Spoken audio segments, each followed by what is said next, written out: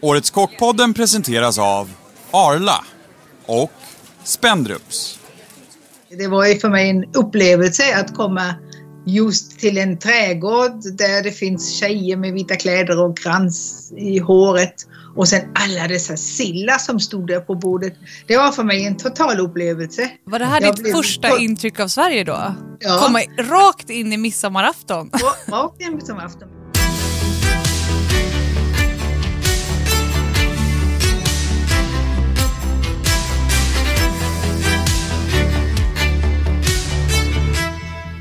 Hej och välkomna till Årets Kockpodden med mig Du är inte Thea, jag heter Thea Malmegård. Med mig Stefan Kocklegenden och Thea Malmegård. Idag har vi en största gästen hittills i podden för mig. Min idol, min läromästare som har lärt mig så oerhört mycket. Nästan lite tårig här. Som har lärt mig så oerhört mycket. Karin Fransson, välkommen till podden. Tack så mycket. Ja. Vad roligt att vara med. Hur mår du? Mår du bra? Jag mår bra. Härligt. Vi hörde ju här innan, vi chitchattade lite innan här och du har fått din första vaccinspruta, hörde vi. Ja, det har jag. Och det känns ju bra förstås. Ja, underbart. Så det gjorde ju mycket. Ja, jag förstår det. Ja, men vi tänkte börja med Karin. Kan inte du berätta lite grann om din... känner ju till din bakgrund och hur du hamnade på Öland och på Hotellborg. Så kan inte du berätta bara så här, hyfsat kortfattat. Hur kom du till Öland? Det behöver inte vara så kortfattat. Nej, jag vill veta allt. Thea vill veta allt. Hur hamnade du på Öland? Hur kom det sig att du hamnade? Det är ju liksom... Jag hade en väninna. Vi var 3 väninnor som bodde bredvid varandra i Sydtyskland. Och sen den ena väninnan då hittade sin svenska man, men hon kom från Sverige egentligen alltså, men flyttade då till Sydtyskland. Så hon flyttade hem tillbaka till Sverige igen genom att hon träffade sin man då. Och så var den andra väninna skulle hälsa på henne och hon träffade också en svensk man och stannade också i Sverige och jag var ensam kvar då och tyckte det var förskräckligt. Mina bästa 2 väninnor hade försvunnit och så skulle jag hälsa på dem. Och då träffade jag min man Ove. När vi kom fram i Borgholm så letade jag efter var finns min väninna. Och så stannade jag framför ett hotell som hette Hotell Borgholm. Och då stod en man på trappan och så frågade jag honom om på tyska då. Och han kunde tyska om var min väninna fanns för någonstans. Om han visste var hon bodde. Och då sa han, ja hon jobbar hos oss. Aha, så det var ju perfekt. Och det var midsommarafton. 1976. Otroligt. Wow. Och då blev det naturligtvis ett stort firande. Det var ju för mig en upplevelse att komma just till en trädgård där det finns tjejer med vita kläder och krans i håret. Och sen alla dessa sillar som stod där på bordet. Det var för mig en total upplevelse. Var det här ditt första intryck av Sverige då? Ja. Komma rakt in i midsommarafton. Rakt in i midsommarafton, men det var på vägen till Öland var det ganska mycket raggarmöten kan man säga. Ja, det var ju så konstigt när vi steg av från färjan, då körde man ju mot Öland då. Ja, alltså, Borgholm. Och då massvis med raggarbilar hela tiden. Så sa jag, vad konstigt, de kör efter oss tror jag. Det var alla bara körde efter. Och så kom vi fram, så körde de också fram. Då visste vi ingenting om att det var så stort med det hela.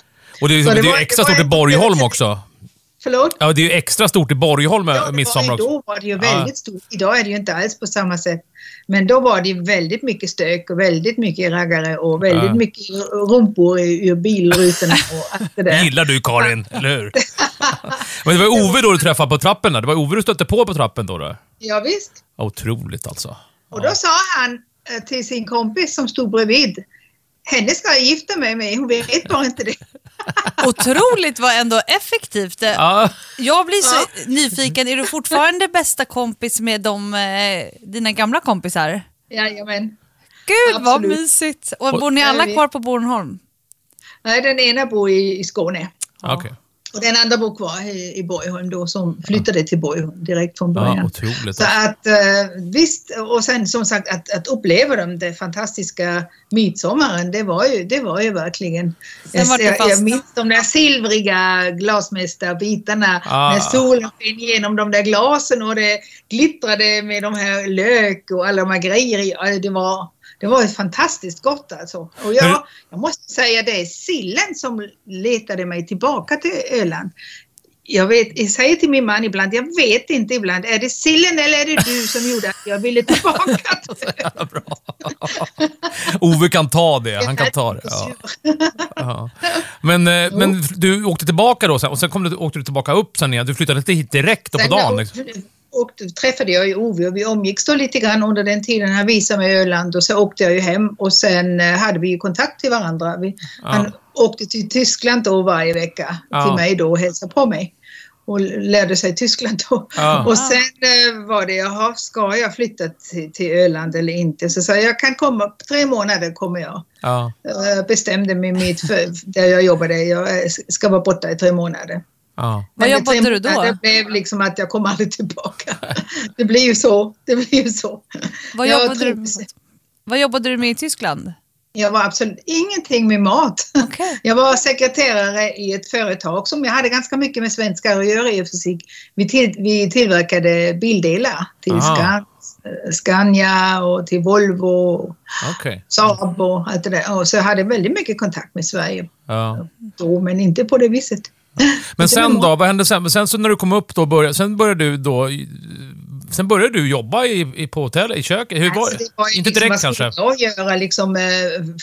Jag kunde inte gå omkring med kort kjol, höga klackar och röda naglar hela dagarna, utan det kändes ju lite konstigt. Så sa jag till slut att jag kunde ju inte göra ett jobb. Jag kunde inte språket eller någonting. Men så sa jag, kan jag hjälpa till i köket lite ibland? Så jag hade ju alltid haft ett intresse. Jag har alltid varit väldigt matroad. Min första lön, som var knappt ingenting när jag skulle bli en frisörska. Den första lönen jag fick, den spenderade jag i en gourmetrestaurang. Så att... Ja, du har alltid haft intresset liksom. Jag hade ett intresse redan då. När jag kom hem och min mamma var vansinnig, hela pengarna var borta som skulle varit i bussen till jobbet. Det spenderade jag på restaurang med duva och allt det här. Alltså intresset fanns väl redan då. Men så började du lite grann vara i köket och vara med där då? Sen var det ju så att jag hjälpte lite kallskänk sådär, göra lite mackor och sådär. Så jag tyckte mig en gång det var jätteroligt. Men sen blev det den köksmästaren som fanns då, han blev sjuk. Och då, vad skulle man göra? Det fanns ingen kock eller någonting att få tag på. Då sa min man, min pojkvän då var han att du kan väl gå in i köket och kan väl laga någon schnitzel eller någonting sådär. Schnitzel visste han där alla tyskar kunde. Och så jag kan väl gå in och göra något. Och sen kollade jag lite grann och sa jag gör en matsedel då liksom. Jag visste inte hur svårt det kunde vara. Och då gjorde jag faktiskt en sjötunga valevska. Ja, jag hade lite kunde jag faktiskt. Och så gjorde jag någonting som hette rösti då, som ingen hade ätit i Sverige faktiskt i den tiden. Visste man inte vad rösti var. Och sen en kalvschnitzel med konjaksflamberat kalvschnitzel. Herregud, var det första menyn där? Väl ambitiös. Ja, verkligen. Ja. Och det var otroligt. 1 och 3 var hela matsalen full. Ja, det var så. Ja. Ingen hade trott att det skulle komma någon. Nej. Och jag var ensam i köket och en hel matsal full med folk. Ja. Jag brände mig på alla fingrar, jag skar mig och jag slet som ett djur. Men jag fick fram maten. Jag fick fram maten fast det tog tid. Men så gick man ut och sa, det kommer snart. Och vem som väntar på något gott. Alltså jag glömmer ju aldrig den dagen, alltså den kvällen. Jag fick ut all min mat. Ja, men det var kaos. Jag var jättenöjd. Alla hade aldrig ätit den här röstin och den här valevskan var ju riktigt gjord på riktigt sätt. Den hade jag faktiskt lärt mig i Tyskland. Och allting var perfekt, men det var jag som var helt slut. Så jag går aldrig med in här i det här köket. Jag fick nästan hjärtinfarkt. Men sen var det så att de där gästerna kom tillbaka och säger liksom att vi vill gärna boka igen, men bara om den här tjejen finns i köket. Okej, och så på den vägen var det då liksom? Och på den vägen var det faktiskt att sa Ove, du får ju gå in igen och laga samma mat igen. För vi har jättemycket beställningar. Folk vill komma, men bara om du är i köket. Ja, det var svårt för den här köksmästaren han var ju inte glad för det. Liksom. Nej. Mycket bråk med varandra. Och sen blev det så att jag kom aldrig med ut härifrån. Varje gång, men nu gör jag inte det med en gång till. Ja, men då kom det igen någon som hade hört att det var någonting gott och så. Så lätt kan det vara. Ja. Men lätt och lätt. Nu ska vi inte... Det var ju inte en räkmacka. Men det var ju ändå, alltså, man kunde ju visa när du gör något bra så får du också dina gäster, va? Exakt, ja visst. Det är det ju faktiskt. Och sen var det ju så här, sen började jag trivas med det här. Sen var 17, det var ju roligt, man kunde skapa egna grejer lite sådär. Jag gick och plockade lite saker ute. Sen var det här, jag ville ju laga mat som var för närheten redan då kände jag liksom, jag vill bara det som finns här. Ja. Men så gjorde jag en resa med Gunnar Forsell och Franska handelskammaren. Gjorde vi en resa till Frankrike. Och en sån riktig matresa. Då tände det ju. Då det började liksom att utveckla ännu mer då? Då var det bara för mig självklart att det är det jag ska göra. Men hur lång tid hade det gått då liksom, så att säga? Hur länge var det? Det är knappt ett år. Ja, det är så, okej. Ja. Men ändå, då hade du redan nästan blivit etablerad. Ja, jag hade redan varit i köket och varit med och visserligen köksmästare ville inte ha mig där, men så hjälpte jag kallskänk. Jag var ändå i köket och hjälpte till. Men ryktet om Karin Fransson hade spridit sig? Och det började komma igång så där lite att det finns en tjej där och så. Och sen som sagt, de höga klackarna åkte bort och gympadöjorna åkte fram och jag trivdes väldigt bra med dem. Och sen när jag kom hem då från Frankrike, det är klart, då ville jag bara experimentera. Alltså jag köpte böckerna, franska böcker då, på tyska. Och så läste jag och så gjorde man mat efter de böckerna. Men så kände jag ett tag, jag vill inte göra andras mat, jag vill göra min egen. Man hade egna idéer hur man skulle kunna göra. Alltså, ut och leta efter en trädgårdsmästare. Jag vill ha mina egna grönsaker. Och det var ju helt nytt liksom att man hade en egen trädgårdsmästare eller en odlare. Och då hittade jag ju en liten odlare först som odlade alla mina grönsaker. Och jag kom med fröpaket och så satte det igång alltihopa. Och sen gick jag ut på allvaret. Jag hade ju en farmor som var jätteörtkunnig, som jag var som liten flicka med redan som barn ut och plocka örter. Och det satt nog i min bakhuvud liksom någonstans. När jag kom då på ängarna på Öland, då fanns ju så mycket doft och det fanns ju så mycket som växte där. Och jag plockade med, jag odlade hos min blivande svärmor, hon hade ju en trädgård. Då odlade jag ju fram alla de grejer som jag grävde upp som man inte fick göra, men jag gjorde det ändå. Jag visste ju inte det att man inte fick göra. Men Karin, jag ska bara påminna alla som lyssnar här nu, det är många yngre som lyssnar. Det här är så här självklart nu. Liksom. Det här är ju 80-talet vi pratar om här nu. Du var ju så enormt tidig. Ja. Alltså, det var liksom lite pionjär. Alltså, pionjär och alltså, så oerhört långt före alla andra. Alltså, bara påminna om det. Ja. Så att genom att jag hade ju mina egna grönsaker då, så hade jag mina örter som, jag menar örtsmatlagning var ju inte i Sverige den tiden överhuvudtaget. Jag började liksom verkligen experimentera med allt det här gröna och allt som fanns omkring mig. Så att det startade ju så att man också sen hade vi en filminspelning på Öland och då fick vi alla de där skådespelarna hos oss som skulle äta hos oss och de bodde hos oss. Då var jag tvungen att laga mat varje dag till dem. Och de var ju jättebegeistrade av den maten jag lagade. Då kunde jag också utveckla mig och bjuda lite på lite nytt till dem. De var ju verkligen riktiga supporter. Så det måste jag säga. Jag kom till och med i VIP Aktuellt. Ja, härligt. Men alltså det är också det, ska vi också säga det kanske inte folk påminna om, men alltså Hotell Borgholm var ju på sommaren, var ju det var ju vattenhålet, det var ju innestället liksom och Borgholm var ju också som Visby nu nästan på den tiden. Det var ju verkligen liksom hett Borgholm, och då i detta Borgholm så var ju Hotell Borgholm var ju det var ju liksom folk gick ju ut där och hade utekväll så det var ju verkligen ett ställe där folk samlades liksom. Så det samlades. Ja, precis. Ja. Och det var ju också vi hade ju då vanlig matsal och så ville jag ju göra en egen liten matsal till mig själv så småningom. Genom att vi hade ju inte det då. Men så sa jag vill ha min egen lilla bakficka. Ja, just det. Det är därför det kallas för bakfickan.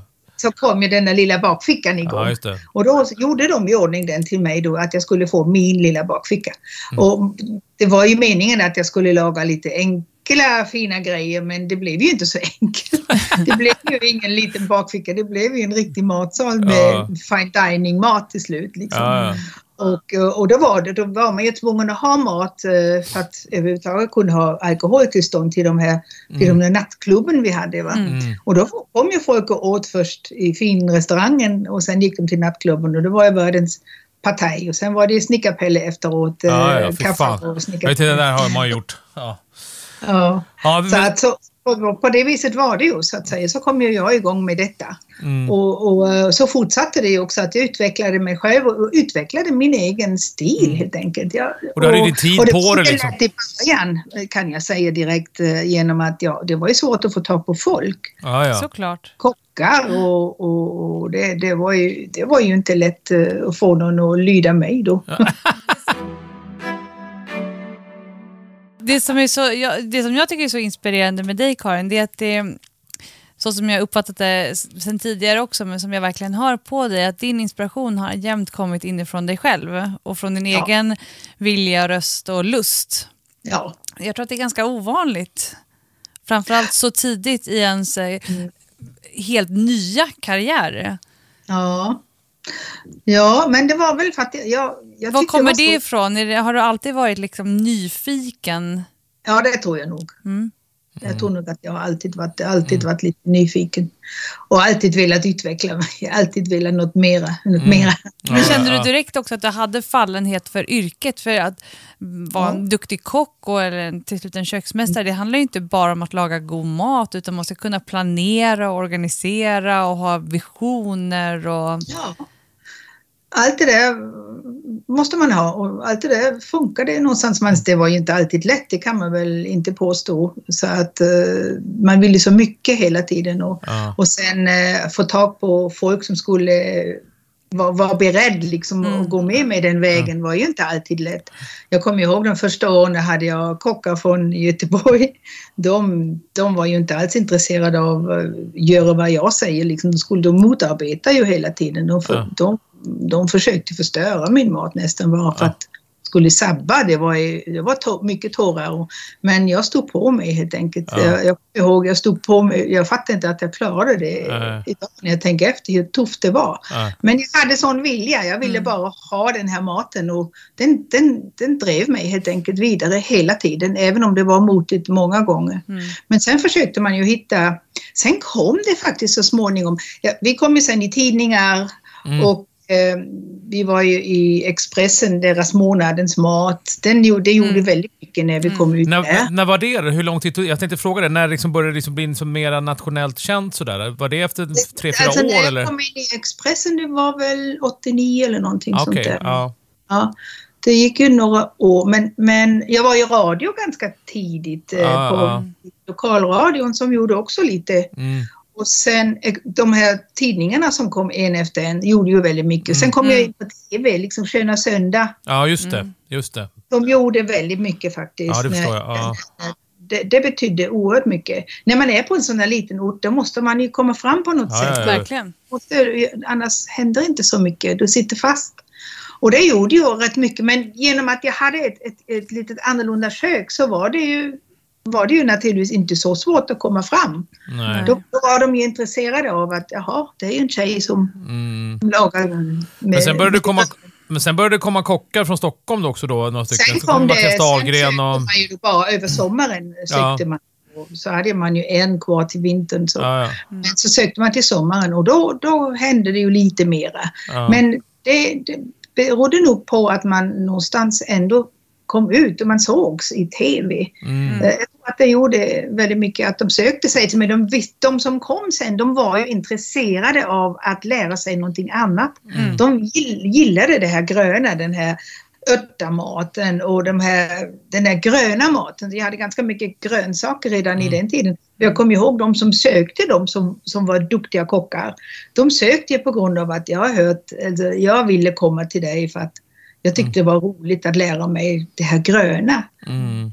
De här örterna och allt det här. Så det hände ju någonting då genom att de ville lära sig det. Och då var det lite lättare att komma igång. Men det var det ju naturligtvis inte så lätt starta så där från kockarna kom i princip en vecka innan man öppnade och sen var man tvungen att köra in dem då i.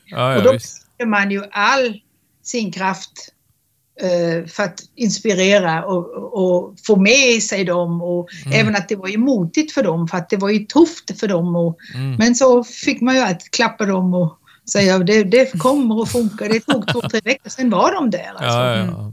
Men jag kommer ihåg när jag var hos dig då. Ja precis, du har ju varit där. Vad fick dig att söka? Ja, men det var ju olika anledningar. Jag kommer knappt ihåg det. Det var ju Ragnar Boman där som jag kände lite grann som var sådär. Men det som jag kommer ihåg, så jag sökte av den anledningen också att jag ville jobba hos dig och sådär och allting sådär.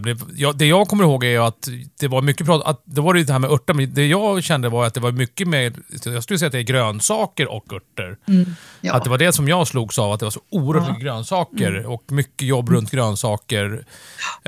Så att det var ju örterna givetvis. Det var ju herregud vad örter vi hade på den där bänken som var mitten där. Det var helt otroligt. Alltså, jag odlade ju väldigt mycket. Nästan mycket. Den tiden, alltså det växte ju så det knakade här på Öland. Alltså vi hade ju en bänk mitt i köket som det var det var så här 3-4 meter gånger 2 meter bara fullt med örter.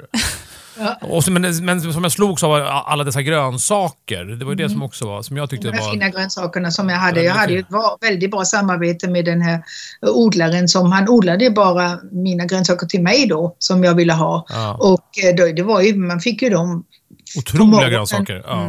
Och alla möjliga sorter. Och jag kommer ihåg att det var ju saker, jag kommer också ihåg när jag odlade maskros. Stora maskros från Italien och då tyckte nog folk att jag var knäpp i huvudet när jag odlade maskros som finns överallt här på ön. Så att jag odlade verkligen allt möjligt och det gjorde ju också att det var lite roligt för kockarna naturligtvis att uppleva de här grönsakerna och sen för mig var ju grönsaken i fokus före. Före vad ska jag ha till grönsaken istället, vad ska jag ha till köttet. Det var det som förändrade för mig. Det var det som förändrade för mig, liksom, att man tänkte så. Sen dess har jag ju tänkt så också. Liksom. Det blir så. Och sen så, det som jag reagerade på då, och som jag skrivit om någon gång också, det är att det var så här, att det var som fokus på tillagning av grönsaker. Det var samma fokus som man själv hade stått innan då och skulle steka en köttbit i perfektion. Så kunde vi stå och prata i hur länge som helst om att koka en rödbeta perfekt. Då. Alltså det var ju kris i kök om man har kokat över en sån primörgulbeta för länge. Då var man ju, alltså mellan oss som jobbade där också, inte bara att Karin var petig utan det var ju så här, jag och Tom höll på med det hela tiden liksom, kokt för länge. Alltså det var ju en enorm fokus just med tillagen på grönsakerna. Vi var ju i din trädgård där, du hade ju den hemma, en del av den i alla fall, en väldigt stor del. Det var ju mycket grönsaker, eller mycket örter i köket och de kommer någonstans ifrån och den trädgården kan jag säga. Den örtträdgården. Den lägger man i lä på. Den lägger man i lä kan jag säga. Det var helt oerhört var det ju. Det växte allt. Det växte allt. Allt växte det. Ja, men det vilda örter och tama örter kan man säga. Ja. Men jag lärde mig allt det här redan när jag var en 10-11-åring. Så hjälpte jag till i ett pensionat i den lilla byn jag växte upp. Vi var ju 6 barn hemma och då var efter kriget, det fanns ont om mat och jag var så sprattlig, så sa jag alltid den här damen som hade det här pensionatet, skicka upp den där lilla flickan till mig, hon kan lära sig lite saker och ting så hon blir lite lugnare. Så fick jag komma där och lära mig, alltså jag fick ju vara med där i köket, jag fick ju lära mig, de hade ju egna grisar, allt bakades hemma, allt bröd, alla kakor, all mat som de serverade producerade de själv. Och jag var ju med efter skolan upp direkt och hjälpa till. Och idag skulle det vara barnarbete. Men jag tyckte det var så himla roligt. Alltså att bara vara med i slakt när man gjorde korvar. Och de hade en stor örtagård. Och de hade alla sina grönsaker som odlades där. Som jag hackade, ogräs. Och allt det här ligger i botten någonstans i min matlagning faktiskt. Alltså genom att 10-11 år, då lärde jag allt av det liksom. Du känner igen med det där när du berättade. Jag känner igen, för vi intervjuade Desiree Jax här inne ju. Och jag känner till, du har ju berättat för mig det här om Karin. Jag tänkte faktiskt på dig när hon berättar om det, Desiree där. För det här har du berättat för mig förr, Karin. Men det är väldigt likt så. Och jag tror att det liksom är viktigt. Alltså det är inte tidiga minnen att det hänger med bakifrån sådär liksom. Absolut. Det behöver ju inte vara så, men det är ju bra, det är ju bra liksom. Jag hade aldrig klarat att komma in i köket så då ska laga mat när köksmästaren är sjuk. Om jag inte hade en liten, det satt ju i nacken någonstans. Det att göra en sås och de hade ju gjort fina maträtter som jag var med som barn och tittade. Så det satt ju där. Jag har ett bildminne så att jag såg ju alla de här rätterna framför mina ögon. Så att det är väl det som säkert gjorde att jag blev kock sen till slut, för att jag hittade hem. För att det var ju så intressant och roligt. Sebastian Gibran här, Sveriges representant i Bocuse d'Or och stolt global ambassadör. Ända sedan jag började tävla i junior- och kocklandslaget har globalknivar varit mina trogna följeslagare. Global, a cut above the rest. Vi på Menigo tror på måltidens goda kraft. Den ska vara bra, ha rätt råvaror, som är hållbara och som smakar bra. Tillsammans skapar vi goda matupplevelser i både med- och motgång. Länge lever måltiden. Så till slut så fick du ju en stjärna Michelin då. Hur var det? Kändes det liksom, var det liksom the day of the day? Eller var det vägen fram dit som var rolig? Eller var det den största dagen av alla? Eller hur var det? Alltså det är helt klart, får man en stjärna Michelin på en liten ort som Borgholm och det är ett erkännande som man mår väldigt bra av. Det är helt, för att det har varit många motgångar från guiderna här i Sverige. De skickar ibland någon iväg som inte ens visste hur mat ska vara och ska bedöma en. Man fick en bedömning efter det. Så hur kul var det många gånger? Man var ju hur ledsen som helst ibland. För man blev ju aldrig trott. Och jag tror också genom att jag var tjej. Jag var inte så intressant att kolla upp helt enkelt. Man trodde inte på en tjej att man kunde ha en jäkligt bra mat. Så att det är klart när man sen får det här erkännandet att det kändes naturligtvis väldigt bra och jag visste också att jag var mot slutet av min karriär. Jag visste att jag kunde inte mer fortsätta hur många år som helst som gjorde detta. Jag kände att det var en bra avslutning för mig. Häftigt. Det var tråkigt att det var så sent man fick det. Så jag hade gärna velat fortsätta och jag tror faktiskt som det såg ut, jag var på nära håll att komma in i den andra kärnan. Men det var helt enkelt för sent. Jag klarade inte med av att vara kvar. Du har ju blivit en ikon i den svenska gastronomin och det är ju en extremt fascinerande historia med någon som är självlärd, som kommer in på Hotell Borgholm och gör karriär. Och jag ska inte säga avslutar karriär heller, för du är ju fortfarande verksam, men du har jobbat på en restaurang hela tiden. Det är unikt. 42 år på samma ställe. Inte konstigt att det blir bättre och bättre. Ja, men det ska jag säga. Så jag åt ju på hotell. Jag har aldrig hört talas om någon liknande. Jag kan inte komma på någon. Nej. Och jag åt ju på hotellbarn, men jag har väl ätit där. Vad kan jag vara, Karin? Jag kanske ätit där 10 gånger. Jobbat och ätit och sådär. Och när jag och Tom var där sista då, när vi var där när vi skulle stänga, det är den bästa middagen då liksom, som jag haft då. Efter liksom då den sista då.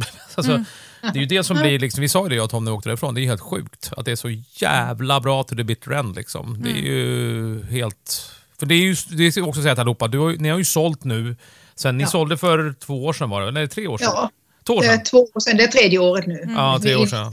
Ja. Hur kändes det då? Hur togs det liksom, hur togs det beslut? Eller var det inget beslut? Det var något som bara var oundvikligt? Eller? Det var genom att vi hade ju som sagt åldern inne, och har man gått i 42 år i köket, och jag jobbade inte som en vanlig kock utan jag jobbade många timmar. Och jag gjorde så mycket själv i den tiden. Man stod och diskade själv, man plockade varorna själv och man lagade själv. Så att timmarna har ju gått alldeles mycket, och det har tärt på kroppen naturligtvis. Så att jag började få problem med ryggen, med axlarna och sen också nacken. Så att jag hade ju de där 3 delarna och då känner man att kraften, den dras ju ner. Och jag vill ju fortsätta utveckla hela tiden. Och jag kände att kraften räcker inte med till för att man hade ont. Helt enkelt. Man kände det här blev värre och värre. Jag kände det här går inte mer. Jag kommer inte klara det här. Och sen ska du vara glad och det måste du vara i ett kök. Annars Det är ju fortfarande en otroligt imponerande ålder att avsluta sin karriär i ett kök på. Det är ju, det är jag var ju 67 i alla fall när jag avslutade och som sagt jag har haft alla dessa år på ryggen så att, men det var ganska svårt för jag älskade ju mitt jobb. Alltså jag älskade att umgås med de unga människorna i köket som gjorde mitt liv, berikade mitt liv rätt mycket och vi hade roligt i kök alltid. Så att visst var det var inte lätt, men så tänkte jag liksom att samtidigt, jag har ju aldrig haft en sommar, jag har jobbat så pass mycket så att jag såg fram emot kanske tänka på mig själv lite. Men alltså det första året det var väldigt svårt måste jag säga. Efter när du sålt det? Man förstår. Alltså det var väldigt svårt. Jag fick myror i kroppen. Alltså det var, jag kände inte igen mig. Vad gör jag nu liksom ungefär? Men det blir en del av ens identitet. Man njöt av den här friheten samtidigt jag kände inte igen mig liksom. Jag har fortfarande problem med att jag kan inte sitta still liksom.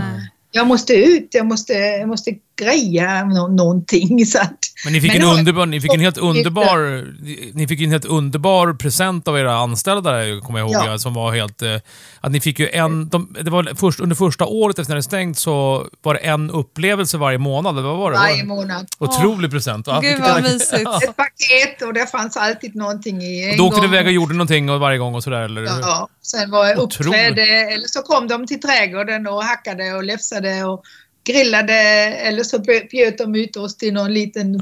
En gång i månaden till ett år. Gud vad mysigt. Alltså, vilken fin present. Ja, det var verkligen. Vi såg fram emot varje första i månaden för då fick vi öppna vår paket. Så det var väldigt, väldigt, väldigt trevligt. Och det visar ju också att vi var nästan som en liten familj. Vi lyckades få den känslan av en familj i vårt företag som gjorde att de ställde ju alltid upp alltså. Det var ju aldrig problem och vi ställde upp för dem. Det är också viktigt. Med din gedigna karriär så har ju du fungerat som en otrolig inspiration för framförallt många kvinnliga kockar. Och med Karin Fransson stipendiet så har ju du verkligen motiverat fler och fler tjejer till att verkligen utvecklas i branschen. Hur kom det stipendiet till? Det är väl för att det var ju mycket tal om kvinnor som ska... Vi måste få in kvinnor i köken och att de stannar kvar. Det var ju mycket fokus på det på Årets kock också. Alltså senare, inte från början kanske, men mot senare var ju mycket tal om det. Och det pratades ju mycket om det här, vi måste få in tjejer. Men det var ingen visst riktigt hur man skulle bära sig åt. Och du satt ju i juryn i Årets kocken i många, många år ska vi säga också. Över 30 år, Så att jag har varit med om hela den vägen och man har ju saknat tjejer och det är ju inte många tjejer som lämnade in heller. Och då vill man ju komma åt dem också. Så hörde ju när det var Halla Halpen och Fredrik Eriksson, de funderade väldigt länge vad skulle man kunna hitta på. Och då ville de lyfta fram mig då genom att jag hade ju rätt så många kockar i Stockholm som var duktiga kockar. Inte bara tjejer, även killar då som har blivit duktiga eller är duktiga kockar som har varit i mitt kök. Som jag kunde förmedla någonting, jag kunde ge lite på vägen. Det var Tom, det var du, det var Tommy och Fredrik Andersson. Larsson och Mattias Dahlgren var i mitt kök. Fredrik Andersson på Mistral. Han hade sin karriär i mitt kök en gång. Och då ville väl de lyfta fram det här att det är viktigt med en mentor. Och även en mentor då som kanske ägnar sig åt tjejer så att de tar hand om tjejerna på ett annat sätt för att man lyfter fram dem. Och då ville de ju liksom ge den mentorn som har gjort mest då för tjejerna att de skulle få då det här stipendiet då. Och det är så det kom fram så att man ska kunna i början, det skulle ju vara både tjejer och killar som skulle få det här. Va? Så att, men i början var det, man vill ju lyfta fram de här duktiga tjejerna som redan finns, som också har då bidragit till att kanske lyfta in fler tjejer. Så det blev en del tjejer från början då i det här priset. Och då såg man ju hur duktiga tjejer det finns. För att de kom fram. Man såg dem med en gång. Här fanns det ju de här duktiga tjejerna. Titta på Frida och alla de här tjejerna. Och det vet jag att Frida har sagt att när hon fick det priset, det var nästan avgörande för hennes start av hennes karriär. Så att det är oerhört viktigt att de syntes och också att det blir prat om det här, att de här köksmästarna, de här souscheferna, de ägnar sig åt och ser de här tjejerna och inte bara lägger dem åt sidan, gå in till kallskänken utan ser talangen hos en tjej och sen odla fram den. Det är så viktigt för att alla tjejer tar sig inte fram det är oftast väldigt många killar och alla tjejer tar sig inte fram där själv utan de måste ha lite hjälp. Jag märkte det hos mig, liksom, ju mer man hjälpte dem, ju mer blommade de. Alltså, jag har haft otroligt duktiga tjejer i mitt kök liksom, och mitt kök var ju som bäst när vi var nästan 50-50 faktiskt. Den tiden kan jag minnas som var en av de bästa åren. Det hände som bäst i mitt kök. Så att det är viktigt att tjejerna kom in och då blev det här priset. Så att, och nu är det viktigt att vi får fram och att de här köksmästarna och souscheferna verkligen anammar sig i detta och verkligen ser detta. Så det är väldigt, väldigt viktigt. Mer viktigt än någonsin. Och jag tror att en anledning till att ni har haft en så sund kultur i köket på Hotell Borgholm är för att ni har haft en kvinnlig ledare. Jag är helt övertygad om det. Såklart. Det måste nog vara så, tror jag. Tror jag också. Det måste nog vara så. Så att, jag kände också vi kompletterade ju varandra väldigt bra. Tjejer har ju ett litet annat sätt att laga mat. Och det gick ju väldigt bra ihop. Alltså vi kompletterade ju varandra, verkligen. Speciellt min matlagning då som hade mycket med grönsaker, mycket örter. Det kompletterade ju de här killarna som var kanske lite bättre på mycket annat istället. Och de anammade sig det också då. Så att det blev en väldigt bra förening måste jag säga. Jag minns oerhört duktiga tjejer. Men du, jag tänkte, vi sa ju det innan, för vi sa att, vad känner du är en värdig vinnare av Karin Fransson-stipendiet? Hur känner du det där? Nu vi sitter ju i samma grupp du och jag där med att jag fick det där priset. Jag tycker det är så viktigt för att inspirera fler, både män och kvinnor i ledande roller. Vad utgör en värdig vinnare av Karin Fransson-stipendiet? Så han måste ju ändå, som sagt, alltså, hon eller han, som sagt, måste ju se den här kvinnliga talang, alltså den här tjejen som har talangen och måste fånga upp den och inspirera, överhuvudtaget inspirera är något av det viktigaste, att de och se till att klimatet i det köket också är den rätta. Att man är en bra ledare helt enkelt i många av de här frågorna som gäller när det gäller tjejer i köket. Och sen att man helt enkelt ägnar sig åt och verkligen hjälper till att en sån tjej känner sig rätt. Och alltså man måste helt enkelt lära ut. Helt enkelt. En mentor måste kunna lära ut allt som måste förmedla dig själv. Liksom, förmedla det vad du vill förmedla. Alltså, och att de trivs helt enkelt. Jag tror att det här, att inte trivas är en stor bov i dramat. Att klimatet är fel. Det skulle jag säga är nästan direkt avgörande för slutprodukten. Man känner om det är en god stämning i ett kök när man kliver in på en restaurang. Och är det jättebra stämning, då får man nästan en bättre upplevelse. Absolut. Absolut. Och det är nog något av det viktigaste, att man skapar den stämningen i köket så att de trivs helt enkelt. Och ser talangen och försöker hjälpa den alltså på vägen. Helt enkelt stärka. Och det är det viktigaste av allt. Och då kommer de också vara kvar. Och de blir erkända och får vara med. Men Karin, jag tänkte på... Det är på rätt sätt också. Jag tänkte på under de här åren, du har jobbat i kök i 45 år ungefär. 42 år sa du exakt. Hur känner du att det, på det så som du kan se på det, att det har förändrats med just det här klimatet med kvinnor och så, och i köken och överhuvudtaget klimat? Hur känner du att det har förändrats? Hur förändrades det tycker du under de här åren liksom? Är du med på vad jag menar? De menar själva mellan killar och tjejer? Ja, mest det liksom, och klimat överhuvudtaget också. Alltså, jag känner att klimatet har blivit mycket bättre än de första åren jag har varit.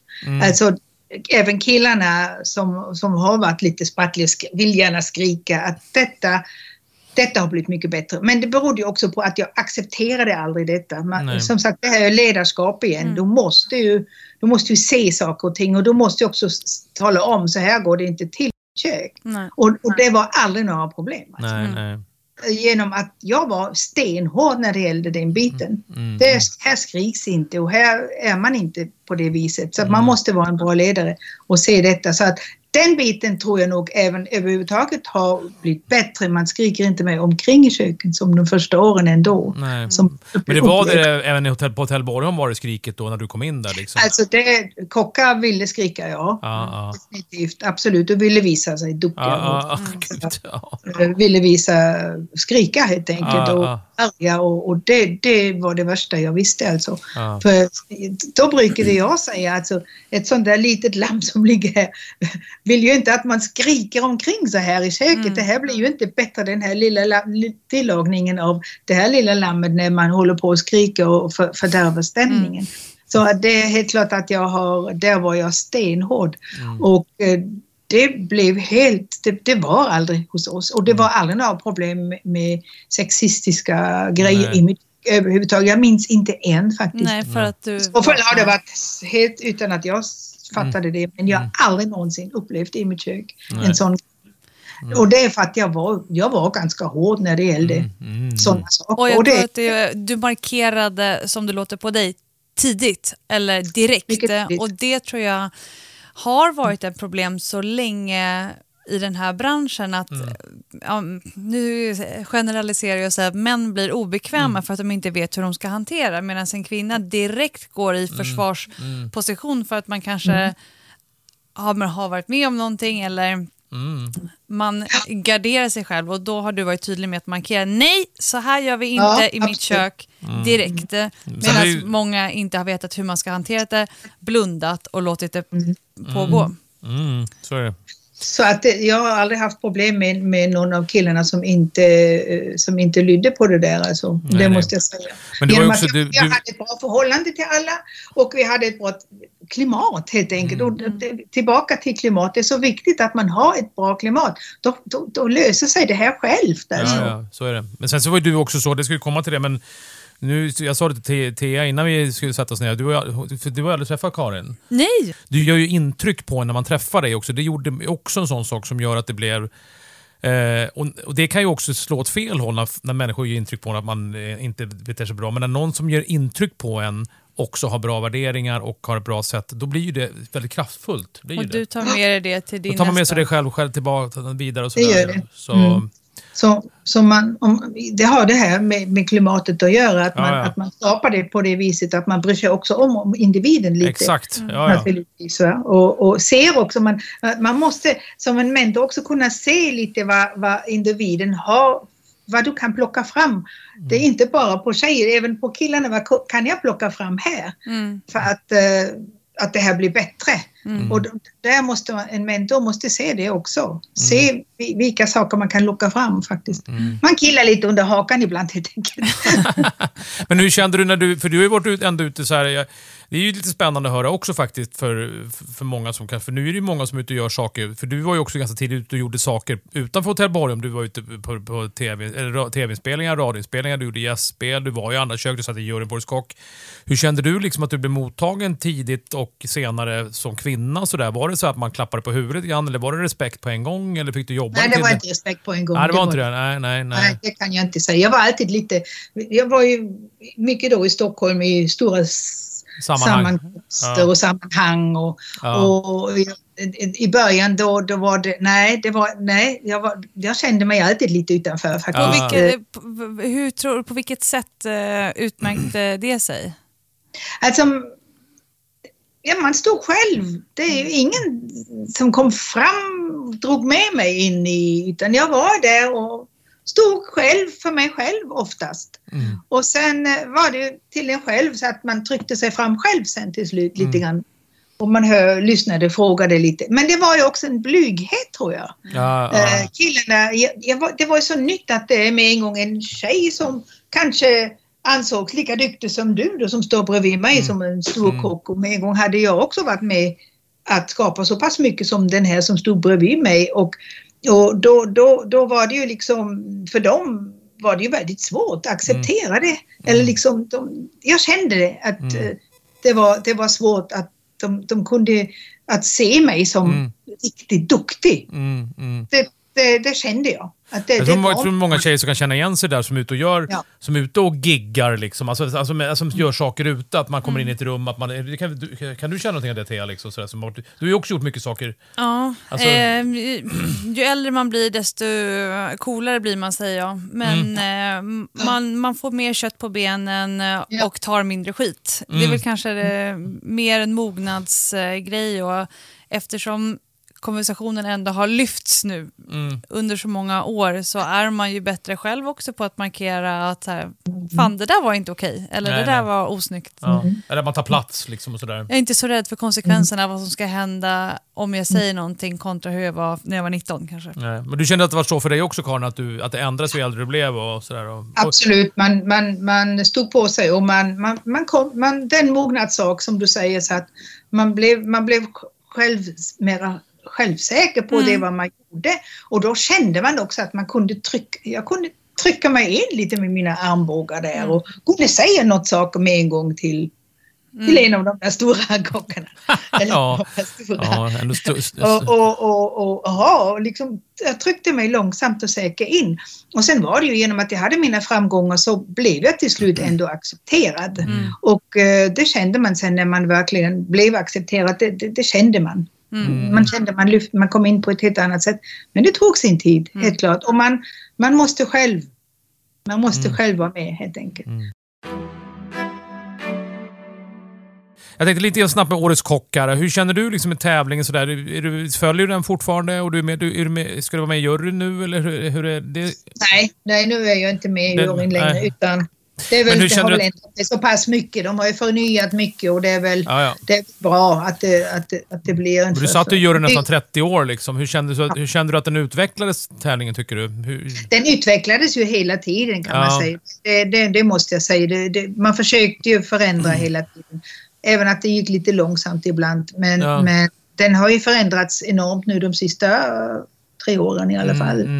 Att det är ju mycket nytt på gång, och det är väl väldigt bra att man tar tag, att man verkligen utvecklar den här tävlingen, som är väldigt, väldigt viktig.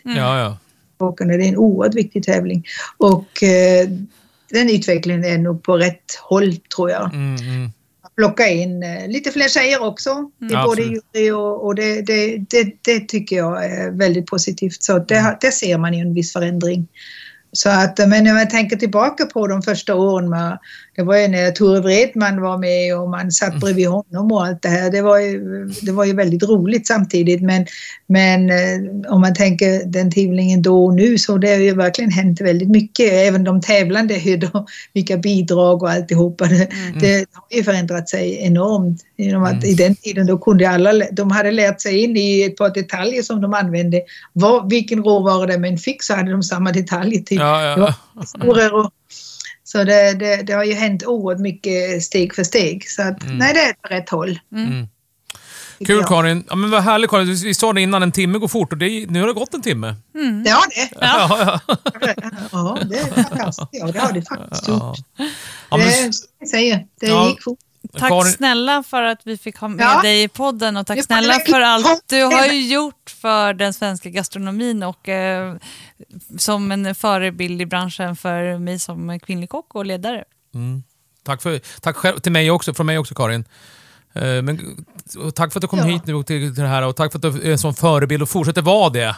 Så jag gör mina små uppdrag fortfarande. Du ska få komma... lite gästspel och så. Ja, jag har fortfarande i mitt huvud att du ska komma och gästspela på Hantverket. Jag vill att du ska göra det. Och även om man slutar laga mat kanske professionellt i ett kök, servicemässigt, så kommer ju ditt avtryck inte sluta göra inprint i den historien.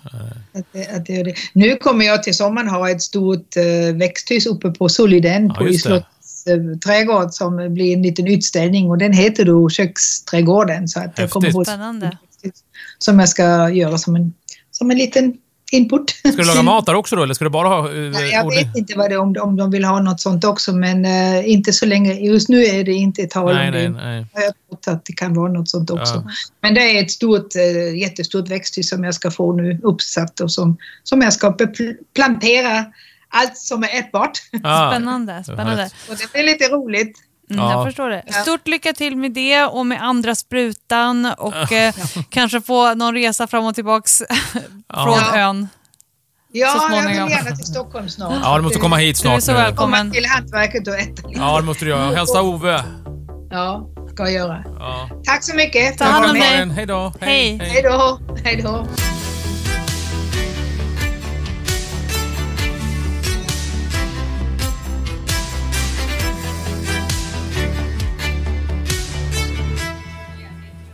Årets Kockpodden presenterades av Arla och Spendrups.